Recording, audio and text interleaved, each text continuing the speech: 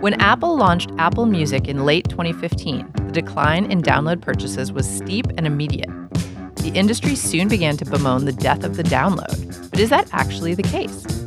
Welcome to The Future of What? I'm your host, Portia Sabin, president of the independent record label Kill Rock Stars. Today, we talk about the fate of the download in a streaming economy. Will downloads shortly go the way of the 8-track? It's all coming up on The Future of What?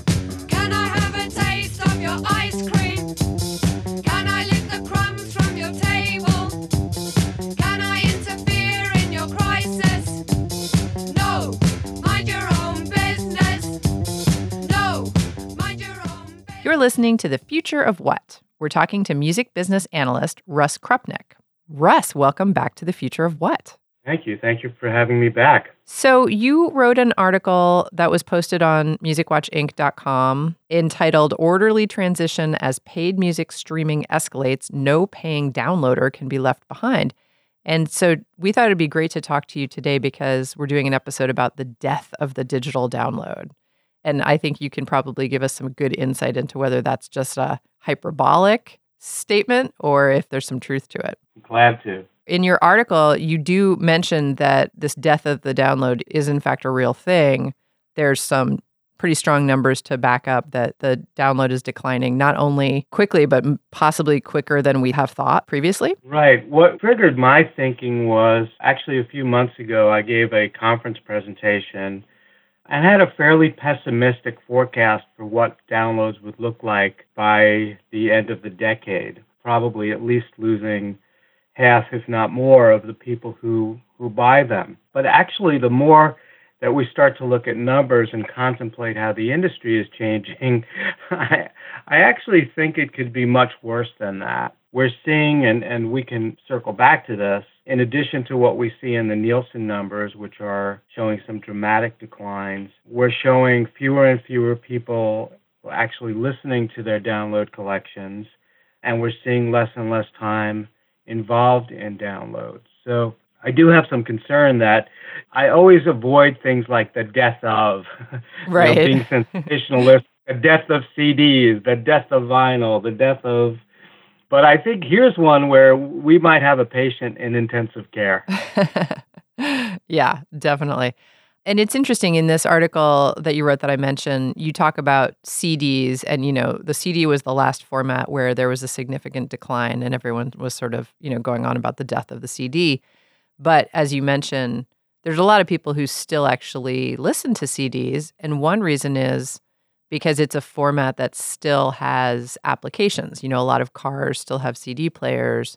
Even though a lot of new computers don't have CD drives, people still have other places where they can utilize their CDs and they're still listening to that format, which I thought was an interesting measure. It's not just buying them, it's actually listening to them, which is, I think, pretty important distinction. Right. And I think even though we've seen a few years and a long-term trend, a fairly dramatic trend of CD purchasing declining, certainly in the U.S., with the average age of our automobiles 11 to 12 years old, and frankly, even, I'm blessed with a couple of relatively new cars, it's a little bit complicated hooking up your phone to your streaming, to your apps, and so on. So between the age of the cars and the collections that we have and some of the complexity around streaming, a lot of people still are listening to CDs in the car. Mm-hmm. Definitely. And it is interesting because the other ways that you can listen to music in the car, terrestrial radio, which is free, and then other, internet radio, Sirius XM, these are like paid services, or they're a little bit more difficult. It's that extra step. So that is interesting that sometimes it's a lot easier for people to just keep, just push one button or push the CD in. Right, and certainly, my wife and I talk all the time about, because, we do have Sirius in the cars, and we do have all of the cables and connections and Bluetooth and whatnot, but, oftentimes if we're running out to get a quart of milk, it's just a whole lot easier to turn on News Traffic Sports or K-Rock or Deep Tracks on Sirius. So, yeah. And the reality is, I think both of us, if you press the little button, you'd find that there are CDs already loaded up in our cars as well. So, and I don't think, at least from the research, we're not at all atypical of people right now. Right. That will change as the technology gets better, and I think that's actually one of the risks to downloads is as the technology gets better, it becomes somewhat of a less and less relevant format. I thought the most interesting part about your piece was that you say, like we just said about the CD, the CD is maybe not as popular as it once was, but there's still applications for it. But as you point out in this article, downloading and streaming all happen on the same devices. And so when you have that kind of sort of head-to-head competition, people have been moving to streaming because it's the same place that they would go to do a download, but instead they can just stream. I think you're totally right that makes a big difference. Right, and in many ways, there's less friction. I'm actually a big fan of listening to my download collection when I fly. I may be the last fellow who actually takes iPods with me on plane, but honestly, if I'm going to spend my time on my music collection, I'd much rather build playlists in Spotify or Tidal or Apple. Obviously, I use a multitude of them. I'd rather spend my time on playlists than on working up a new collection in my iPod. So, it's kind of a friction in where we put our effort and time into. One thing that I noticed in your article that I thought was really interesting was that you have access to a lot of data about not only what people are paying, but what people are doing. Mm-hmm. So you have like numbers of listeners, but you also have the time spent per week listening to the various services. So, you have a certain number of people download and the number of hours a week that they listen to those downloads. Mm-hmm. And you also have statistics on how many people pay for subscriptions and, how much time they spend listening. And so what you found is that the people who download are actually listening to those downloads less. Right. And that's concerning. And now the one caveat is there's always been a little bit of seasonality with downloads because people got their devices traditionally around the holidays. They got gift cards around the holidays. There were big releases around the holidays. And then, it all drifted in January. They would go and redeem all of their gift cards and so on. So I think there's some seasonality that we see in the numbers, but I think the longer-term trend, we're not seeing the same degree of decline in CD listening this year, for example. So I think it is a little bit endemic to what's happening in the download market. And then you also mentioned that only about 1 in 3 paid downloaders also pay for a subscription. Yeah. So that's an interesting statistic. What do you make of that? Well, it depends upon whether you're a glass half full or half empty kind of person. and the half empty part is, gee, wouldn't it be great if everybody who buys music also was transitioning to a subscription? And so a third of them are, and 2/3 of them are not. On the other hand, if you're an optimist, this year we're going to wind up with about 10% of the internet population being self-paid music subscribers. So 1 in 10. If you're a digital downloader, that's 1 in 3. So the conclusion is if you're a downloader, you're much more likely to have already made the leap into paying for a subscription, which is a great thing. I think the challenge is how do we get that from if the industry is going to lose a lot of these downloaders, how do we get it from 1/3 up to 1/2 or 3/4? And, you talk about that a little bit at the end of the article that we need to, and this is something a lot of people have said. I remember years and years ago, Benji Rogers from Pledge Music said this to me, and I've always thought it was true words of wisdom. He said, you have to give the option to pay as much as somebody wants to pay for music. You have to put the options out there. You can't restrict options for people because there's so many people who like to pay at different levels. And I think that's kind of what you're saying at the end of this article. It's like, yes, the rise in subscriptions to streaming is great, but we still have to make downloading appealing to those people who would prefer to buy it that way. Well, I think it's a combination of things. I think we are, as buyers, and this has been happening for years throughout the digital age, we do become more and more selective over time. So, we may decide to spend 99 cents or $9.99 on the digital album if it's a Taylor Swift or a Bruno Mars or an Adele, and we may just not, the things that we used to buy to fill out our collection, we might just stream. So that's the selectivity. On the other hand, when I go to iTunes, I see really exciting things every single week. Things with bonus tracks, things with special pricing. And I have to say, as a buyer, I'm not being promoted to enough. I'm not getting I should be getting a notification every week that says, hey, download buyer, in the store this week is this product or that artist or that song. So I think there's some steps that could be made to hopefully slow the decline in some of the things that we're seeing. You're not going to turn the trajectory, but to slow it. And the other thing I would just encourage is, considering that the companies who have sold the most downloads also have subscription services, you really have to be aggressive about reminding download buyers who've not made the transition yet, reminding them that there are great streaming services out there that are very economical. Now they come in different pricing tiers. So there's no excuse for people who used to buy music not to have something in the paid subscription realm that appeals to them. Right. And I think we are seeing that slowly happen. I mean, that's the conversion that everyone's hoping for. My understanding of the numbers is that we are, in fact, seeing that. Yes, but I will say, I'll give you again as a consumer. When my Sirius subscription lapsed, it was a new vehicle subscription. After 3 months, it lapsed. I heard from them all of the time with price offers, with reminders, by letter, by snail mail, and by email. Mm-hmm. I've yet to get an invitation from Amazon to try one of their streaming services. Interesting. And I'm an Amazon customer, and admittedly not a Prime customer, but I'm a regular Amazon shopper. Right. So I think that there's a lot, as an observer, I think there's an awful lot more that we can do to market, especially to people who've been in the download arena the past few years. Right. And they should put some marketing dollars behind those efforts. It's interesting, I find that interesting because, Amazon is a massive company. I wonder how seriously they take their music. Do they really care so much if they have lots of subscribers to their music service or not?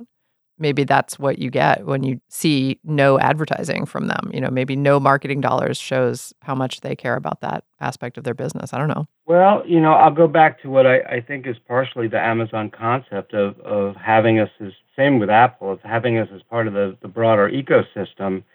If you're using Prime Video, if you're using the Prime service, if you're using Prime Music, you'll probably buy more Echo devices. Amazon's own research seems to show you're going to spend more on the store and maybe spend some on groceries. So if we look at overall ARPU or overall value of a customer, I would say that any lever, whether or not it's a profit-making endeavor, any lever should be used to raise the overall value of the business. Well, Russ Krupnick is the managing partner of MusicWatch Inc. Russ, thanks so much for being with us today on The Future of What. Thank you for having me.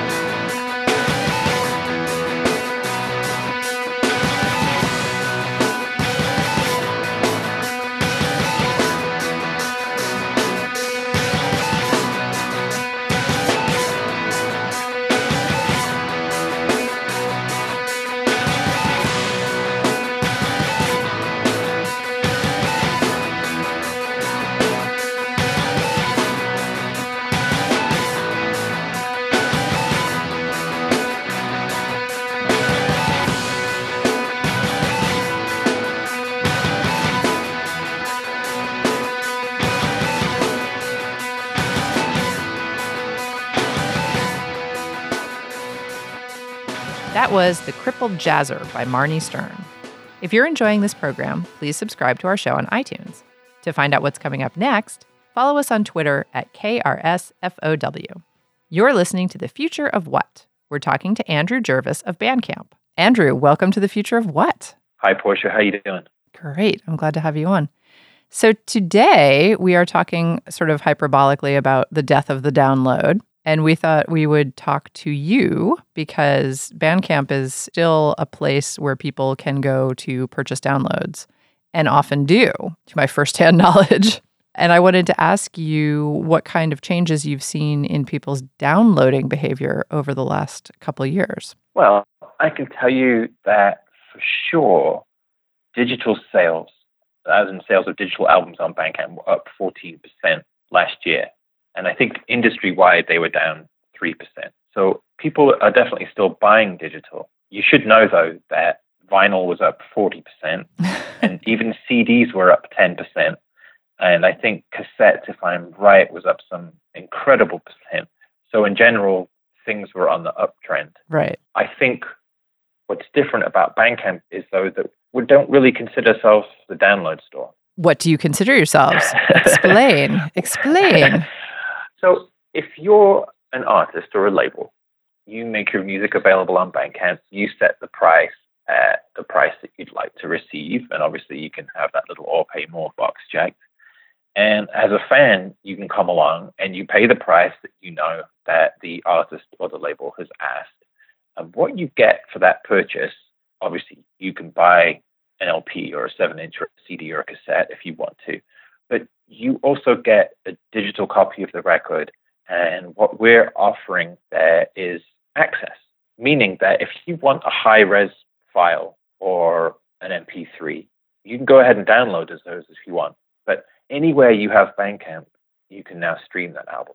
So if you have it on your phone, on your desktop, or your iPad, or whatever, wherever you have Bandcamp, you may now stream that record to your heart's content because you paid the fee that the artist or label wanted, and that money went directly to them. So I think that's the difference there, is that we're offering access in any way that the fan wants, hopefully in a sustainable manner, to the artist and the label on the receiving end. And when did you guys start the streaming service? I suppose it's always been there. If you think about it, it's just gotten more and more prevalent as more and more people are using the app and they're able to walk around with it in their pocket. Interesting. We spoke for this show to Russ Krupnick from MusicWatch, and he was saying that one of the interesting things about downloads and streaming is that because they occur on the same platform, they are becoming, it's like this potential for downloads to go away entirely is possibly stronger because you're using the music on the same device. You can either stream or download and listen to a download on the same device. And it's a little bit different than, for example, a CD, where that's just a completely separate physical thing that you have to, put into your car or whatever. And I think that is true because I certainly have seen from iTunes sales when they instituted Apple Music in 2015, that download purchases plummeted, but streams went way up. So it was almost a zero-sum game in a lot of ways. But at the same time, downloads didn't go away entirely. And I'm sure you guys are seeing that still. Yeah, I mean, I think what we think is that streaming services are great for casual listening, but Bandcamp's there when you want to be a bit more engaged. And whether that means, you want to buy an album and have it in the format that you have, or you're talking directly to the artist, or are able to discover more and kind of connect with other fans of those bands, that, again, there's something slightly different going on. Ethan, who founded Bandcamp, gave a great talk up in Portland at XOXO a couple of years ago. And I think one of the points he made was that I can't imagine, in a few years' time, sharing with my kids, hey, here's that great streaming playlist I made of, chill out music 2013. There's just not as good. And digital's obviously not going away. And if you amass a record collection with quotes around it that's either physical or, made up of albums, then that seems slightly more tangible and slightly more in line with the type of fans that are using Bandcamp, maybe. That's not meant as a slant against any of the other services. I think it's just a different way of approaching it. One is maybe more engaged and the other is more casual. I think Bandcamp has done a great job of succeeding in having the reputation in the industry for being extremely artist friendly. And I think the population of people who go to Bandcamp to buy are people who know that they're really supporting the artist, which I think drives itself. It's a self-sustaining group of consumers because they want to help the artist. And I think they feel like they're really doing that with Bandcamp. I hope so. Yeah. I mean, it's sort of a lot more clear where the dough's going. Exactly. And, the fact that you can leave messages, and I think there's just that little bit of extra interconnectivity there that helps make all of that clear. Right. And also having just every option. You can get everything on Bandcamp. You can get a digital download. You can stream it while you're waiting. You can buy an LP. Exactly. Yeah. I mean, for better or worse, we still live in this era of I want everything now, right? Yeah. And so even if you buy the LP and you wait for those 2 weeks or however long it is, for your piece of vinyl to show up, you can at least then go ahead and listen to your record digitally. Exactly. So hopefully that's the best of both worlds. Do you guys have any statistics on the number of people who download? Or is that just not a statistic you keep? We don't really keep track of how many downloads versus streaming and that kind of stuff. No. Because we do our downloads through Bandcamp. And that's been an interesting thing to look at for our label, how many people, because if everybody gets a download code so they can go and redeem, when they buy a piece of vinyl, how many people are actually doing it and what the percentage is. And I think it really varies a lot, certainly from release to release. But it is an interesting statistic. Yeah, it may be one of the reasons we don't keep it, because I think it does kind of vary release per release. And gosh, sometimes I think, we're so driven by numbers, especially, thanks to social media. How many likes does something have? And, I think at the end of the day, if the fan can get what they want and can get it in the way that they want and in the timely manner that they want, and you on the other end as the artist or label can call it a business, then great. and whether they're streaming or downloading it, cool, as long as it makes sense to everyone. I think that's a bigger picture, right? Is to date, there are not that many people that can claim digital downloads are over, streaming is the future. And I know this because streaming businesses A, B, C, and D are profitable, because we can't really actually say that yet. And I'm guessing that there are not that many labels and artists who can say, hey, yeah, it's profitable for me too. It's a business for me too. So until we get there, I don't think you can say it's dead, along with all the other formats and ways that we like to enjoy music. Yeah, I think you're absolutely right. And I think right now is probably not the best time in the music industry for anybody to declare any format to be dead, because we need all the formats we can get. We need all the income streams we can get. Gosh, if I could tell you, if anyone out there can tell us the future, they'd obviously be a very rich person. But so far, the music industry has proved that that's not entirely possible. Yeah. That's the understatement of the century. Where is that employee, Portia? Where are they? I know. Well, on that note, Andrew Jervis is the chief curator for Bandcamp. Andrew, thanks so much for being with us on The Future of What? Hey, Portia, keep up the good work, and thanks for having me on. It's always a pleasure.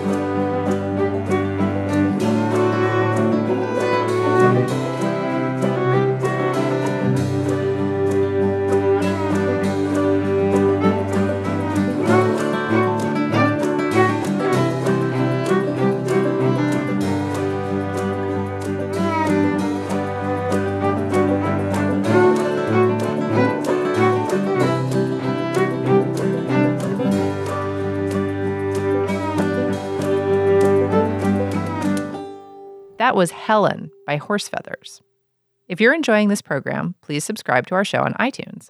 To find out what's coming up next, follow us on Twitter at KRSFOW. You're listening to The Future of What? We're talking to Ken Shipley from Numero Group. Ken, welcome to The Future of What? Thanks for having me, Portia. So today we are talking about the death of the digital download. Dun, dun, dun. And I wanted to talk to you because we noticed that recently Numero Group has stopped putting those download code cards into your vinyl releases. And we, of course, at Kill Rock Stars, we got really excited about that because I was like, oh, does that mean we can stop too? Oh, boy, oh, boy. Tell us all about that. A lot of it stems from me looking at a budget report from 2015 and just looking at where we were spending money and what we could trim. And I noticed this line where we'd spent nearly $15,000 on download codes. And I was like, God, that's a lot of money. Yeah. So I had somebody over here run an analysis on digital download codes. I just wanted to see how effective they were. So they ran them on 15 different releases released throughout the last 3 years, just so that we could get kind of a healthy cross-section of new and catalog titles that had maybe been sitting out there for a little while, just to see where we're at. And what we came back with was an average of about 4.6% of the cards were actually being redeemed. Wow. Unbelievable. Yeah. When I started looking at those numbers, I started thinking, I was like, well, if people are actually not going to use these things, then there's really no point in us putting them in there. There's a hardcore, user who's deciding that they really want these things. I'd almost rather them and then email us about wanting a download than actually going through and providing it, beforehand, because the amount of time that we'll spend super serving this hardcore customer is probably a lot less than $15,000 a year. Definitely. Yeah. And I agree. I mean, I think we probably have maybe 3 complaints a year from people who are upset because their download code didn't work or, they want that digital download. But I mean, that's tiny compared to the if you think about the thousands of records we sell. Yeah, when you really start to stack it up and you look at the numbers, I think if every label went and said how many of these were actually being redeemed, how much of this is valuable, how much of this is really just a customer service issue, I think the entire industry would abandon them. And I've always thought that we were snarkily leaders of the business, zigging when people are expecting us to zag. And I had no problem really throwing off the shackles of the download codes. We got a lot of grief for it, but we also got a lot of people being like, yeah, these are stupid. This is a total waste. This is just junk inside of the record. There's, nobody's using them. It's funny because as much hate we got so many labels called and we're like, God, this is amazing. We can't do it yet, obviously, because we care what people think. And we're sort of in the mindset it's just like, look, people are going to buy records regardless.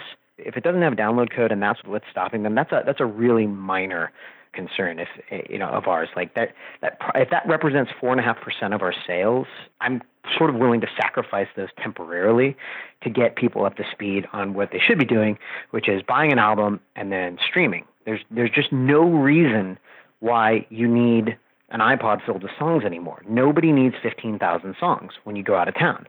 You can sync on your phone to Spotify 3,333 songs and take them with you anywhere. If that's not enough songs to take with you anywhere, you should maybe consider your listening habits and what you're doing. Because, like how long are you really going? Where are you going that you don't have access to an internet connection? Because you can update it and you can change it. And so it's those types of things that I'd really like to just I don't think are being communicated enough to the consumer that, hey, there's so many different options for you to be able to listen, and streaming is a way better option. It helps the label, it helps the artist, it helps, the songwriter.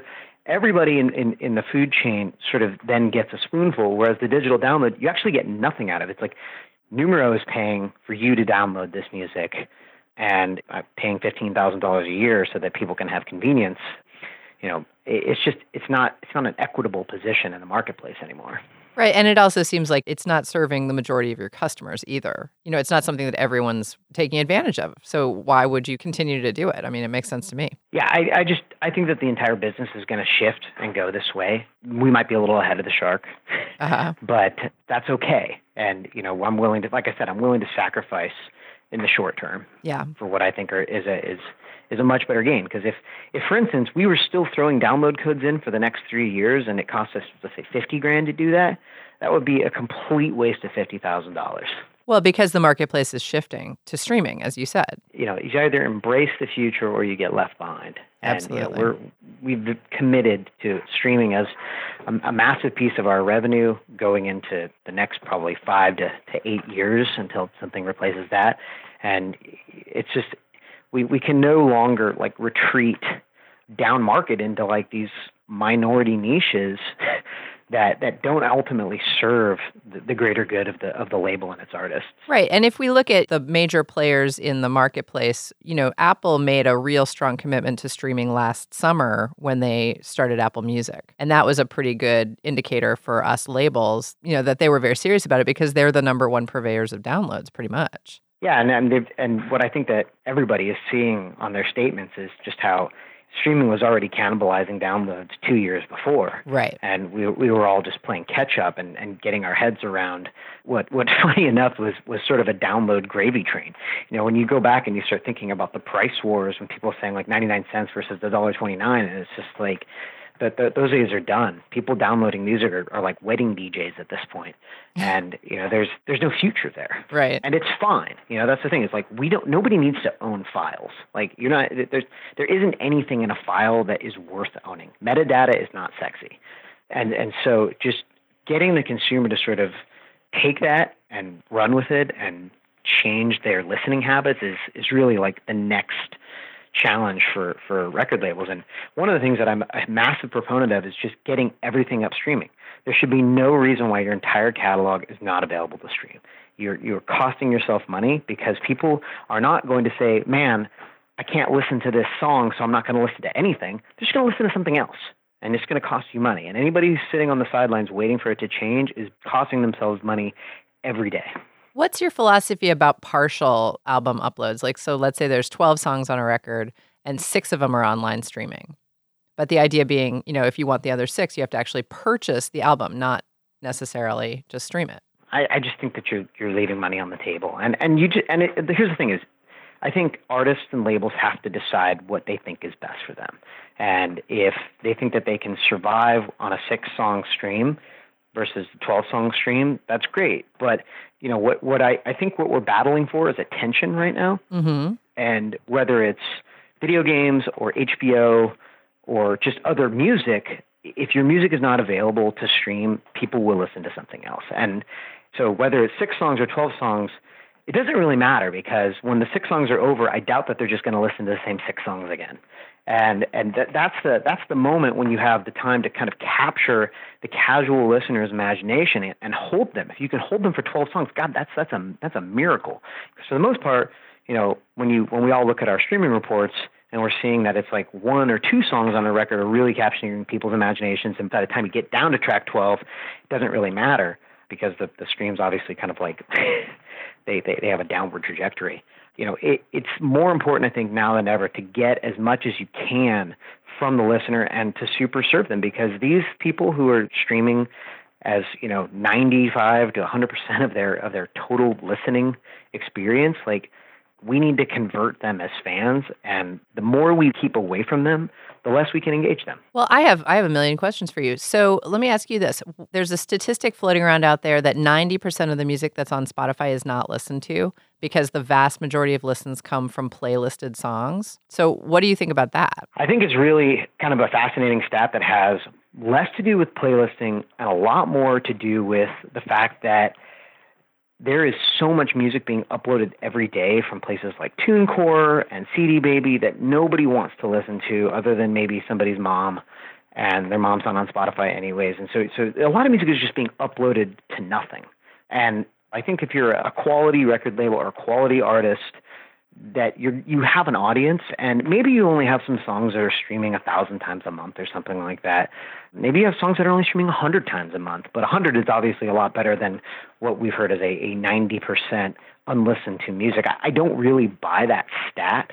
I would love to see the data behind it, where we're seeing like, here's what's being streamed versus here's what's not being streamed. And I don't really believe that there's been a report that's been passed around that shows that many artists not being streamed. Because I'll say this, every single song in our catalog is streamed at least 30 times a month.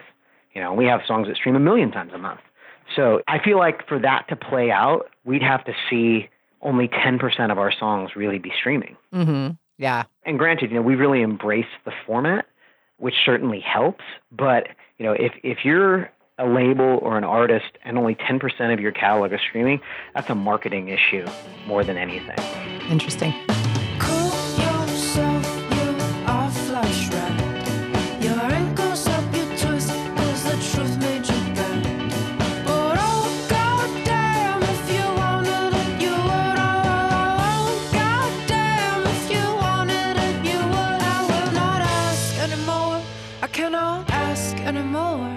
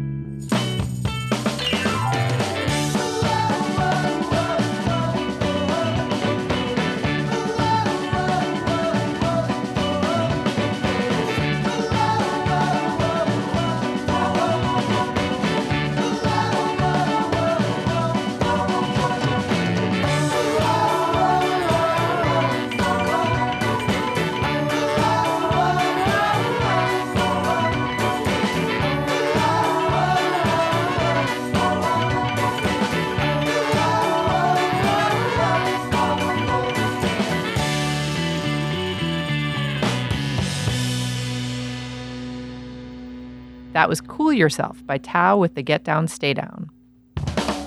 You're listening to The Future of What? If you're enjoying this program, like us on Facebook and become a subscriber on iTunes. You're listening to The Future of What? We're talking to Ken Shipley from Numero Group. And then here's another question about sort of pertaining to what you just said. Do you feel like there are two separate populations of music listeners at this point? There are music listeners who purchase and stream, and then people who just stream? Or I think there's probably three, really, is because there's people who are resistant to streaming. There's people who are just purchasing. And those people, I think, are just becoming a smaller and smaller portion. I think there's a massive population of people who are just streaming. And I'm really excited about it because I look at the planet and I see 3.5 billion people on this planet, I'd say, who would want to stream music. And Spotify has about 100 million of them. That's a really, really small portion of the population. And so there's so much upside in front of us if we can convert, let's get to 1 billion people on the planet with a streaming account. I guess I'm not really that worried about the non-streamers versus the streamer plus buyers plus anything, because like for us, selling a record is really just marketing a copyright and marketing the ability to tell a story about a song in hopes that it gets played a lot of times. We take for granted the fact that when a song gets streamed 5 million times, that's actually kind of a decent amount of money for one song to get out there. Even 1 million times is a decent amount of money. Is it what we would have made selling 1 million singles? Absolutely not. But the difference is that it was impossible to sell 1 million anything at an indie level before. Now we're reaching, whether it's 250,000 people listening to it 4 times or 500,000 people listening to it twice, you're reaching such a massive audience of people that, it's really, I'm so inspired by the idea of how much music is out there and how easy it is to access and what the future can hold once we get a significant portion of listeners signed up. Yeah. And it's nice. I'm glad you mentioned the indie level, because that's sort of, while you're talking, it's making me think about how being an indie label, one of the nicest parts of being an indie label is that we have the ability to change quickly and just say, listen, this is how things are going. We're going to do it differently now. We're not beholden to, massive corporations. We don't have boards of stockholders that we have to, make earnings for every quarter or whatever. So it's kind of nice. We can just say, listen, this is how the future is. Well, what I think is most fascinating, too, is that the indies are actually lagging behind here, which is ridiculous. Because when I look at a company like the Warner Music Group, they're saying that they're looking at 50% of their revenue this year coming in from streaming, possibly higher.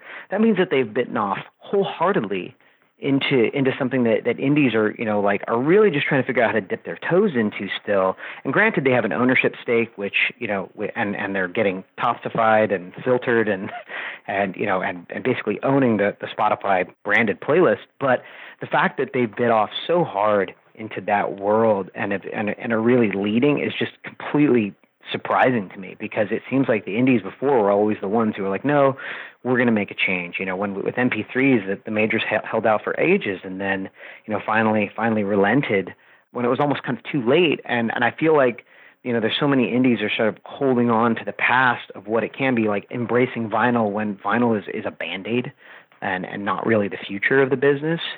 I have a conversation with somebody at a major label, and they're like, the only reason that we're doing vinyl is because it's a great way to market this product.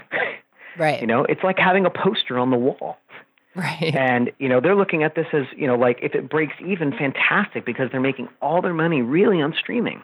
Right. Yeah. And I mean, as you said, it's a very different business model. They had interest in the company and Spotify when it came to America. They had a different set of advantages. But also, I think it's what you said about the numbers, because, indies, we've been dealing with such small numbers comparatively over history that, they have not. They've been looking at numbers. That's what they do. They have these massive research departments that figure out what's trending where, and they're used to dealing with millions of copies. And I think that makes sense. They could look at the numbers and say, this is going to do really well for us. I'm actually not surprised. I mean, when you look at like Drake, which has got 800 million plays or something like that on there, and you 800. Let's say it's 800 million times 7,000. Like, there's a kind of a chance for that record to be more successful as a streaming product than as a physical product. Absolutely. And it has zero distribution cost, really. It has no inventory cost to you, and it has so much upside to it that, like, I'm not surprised that the majors have pushed so far into streaming, because it actually has. It's going to be so much more profitable in the end, and they're sitting on these massive catalogs that once we reach 1 billion people streaming, it's going to be an ATM. Mm-hmm. It's going to be an ATM, and you're just going to turn. You're going to decide when you want money, and then you're going to turn it on and take the money. And that moment is so exciting to me, and that's why we're really building a streaming infrastructure right now, because I want to be there before our competition is there. Because when I look around at a lot of the other reissue labels in the market, they're lagging so far behind. And I would say even a lot of indies that I look at, we follow tons of indies on Spotify just to see what they're doing. And it's just like, for every domino who's absolutely killing it, probably has the best, sub-beggars indie profile on Spotify, I look at so many of their peers, and I'm like, what do you guys do? How are you not looking at what they're doing and saying, we need to copy that to a T? Because you get a song on their indie playlist, their best of indie playlist, I mean, you're guaranteeing yourself probably 100,000 plays. Wow. And it's just the numbers are just so in your favor when you build the infrastructure, and there's just too many people who are very, very carefully deciding when they're going to wade in. And I think it's to their detriment. Interesting.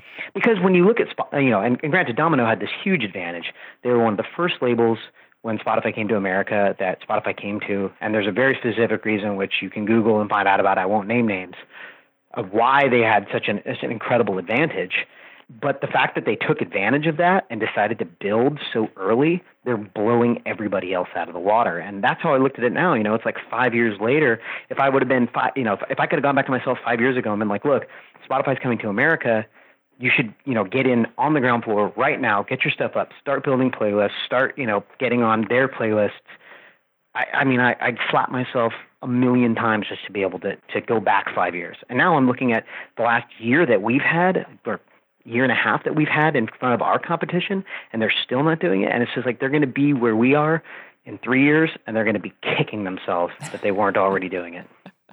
And on that note, Ken Shipley is the co-founder of Numero Group. Ken, thanks so much for being with us today on The Future of What? Thanks for having me, Portia. And that's our show. The music we played today was used by permission. You heard Marnie Stern, Horse Feathers, Tao with the Get Down, Stay Down, and of course our theme song, Mind Your Own Business by the Delta 5. Subscribe to our podcast on iTunes. For more info on our shows, check out our website at killrockstars.com/thefutureofwhat. Our program was engineered by Brent Asbury at Beta Petrol and is produced by Will Watts and Anna McLean. I'm Portia Sabin, president of Kill Rock Stars. See you next week. Can I have a taste of your ice